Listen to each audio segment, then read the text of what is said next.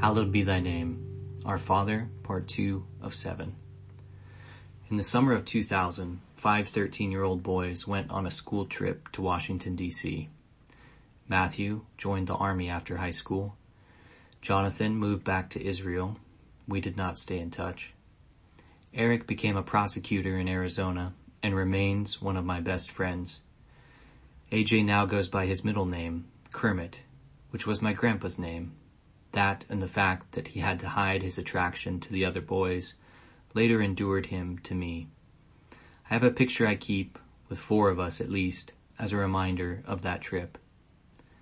At the Iwo Jima Memorial, the bus drove around it, and the kids from Kettle Falls were captivated by the flag appearing to be raised. Stephanie asked if we could go around again, which we all agreed was peremptory.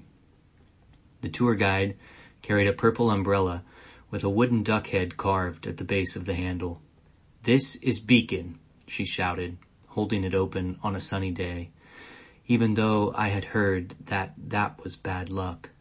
"Follow Beacon," she honked with forced cheer.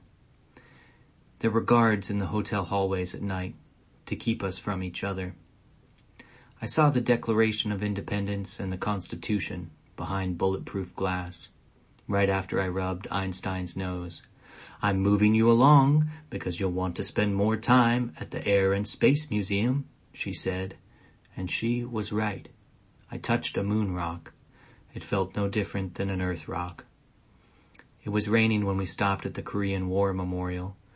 Most of the class stayed on the bus. The soldiers' statues were wearing ponchos. I told Matthew I thought the rain was fitting. The next day, we saw the 23 marble relief portraits of renowned lawmakers that hang over the gallery in the People's House. On the eastern half of the chamber, there are 11 profiles that face left, and on the western half, there are 11 that face right. Each profile turned toward the middle. Venerated in the center was a full-face portrait of the greatest lawgiver of all, Moses. It surprised me. Here was the prophet I had learned about in Sunday school, many miles away.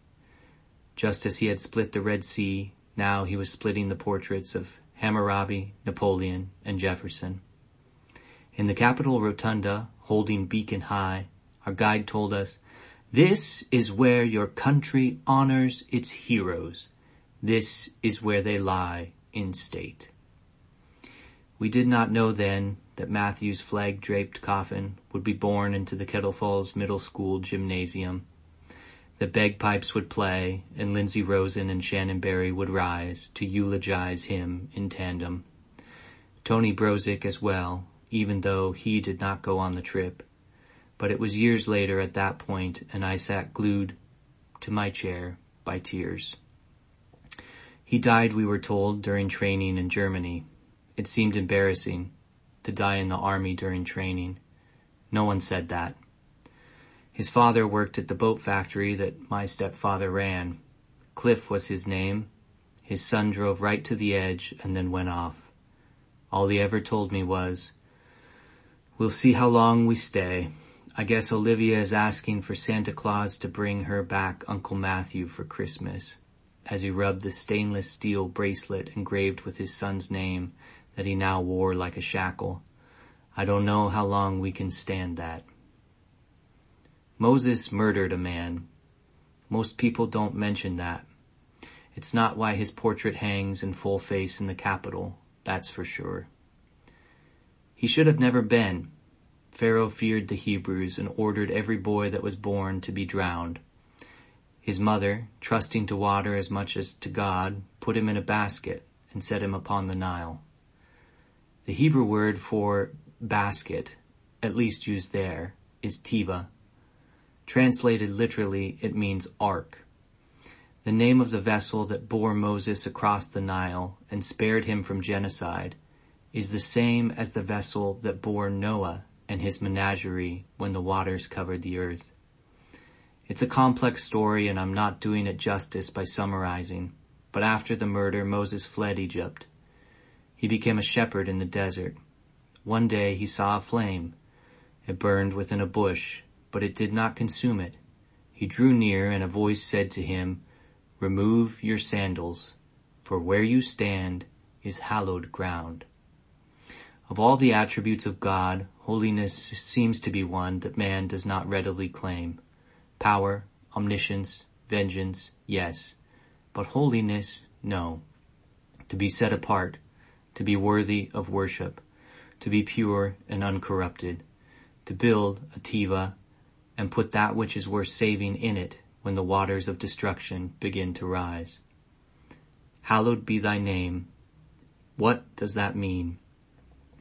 May thy name be held holy, is how one translation puts it, and seems closer to cutting the phrase into a size that can be swallowed. The voice of God spoke from the burning bush and told Moses to bring his people out of Egypt. Moses asked, "Who shall I tell them that you are?" The fire that burned without ceasing or consuming, that hallowed the ground upon which it shone, answered, "I am that I am." Can we know the name of God? Hallowed be thy name is an invitation to learn the name of God. It is a call to recognize that which is sanctified, set apart, holy. The flame that burns without ceasing or consuming. I know people who carry that light in their eyes. My grandmother, at 84, is a vessel for the flame of God. She is a person that has truly lived. The light, the blaze, the spark that is ever present now will one day go out, but it reflects an eternal fire that will never wane or die. There is a sacredness to death with its rituals and permanence, the sudden and irrevocable absence of the divine spark that once animated.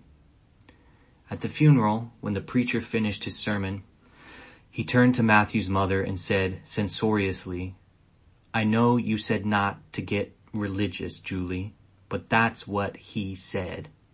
He being Jesus, and what he said being something I do not remember.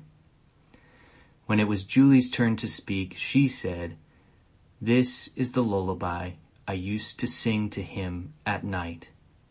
Then, in the stillness of the gymnasium, where I'd learned how to dance, fractured my ankle playing basketball, and walked across the stage to receive my diploma, there, in front of farmers with mud caked around their good shoes, millwrights with missing fingers, and mothers with stove burns on their arms, and the whispers of quiet prayers spoke over unmarked graves, still on their lips, Julie sang her son to sleep. I do not know what holy means. When the preacher preached, I listened, but when the mother mourned, I removed my shoes.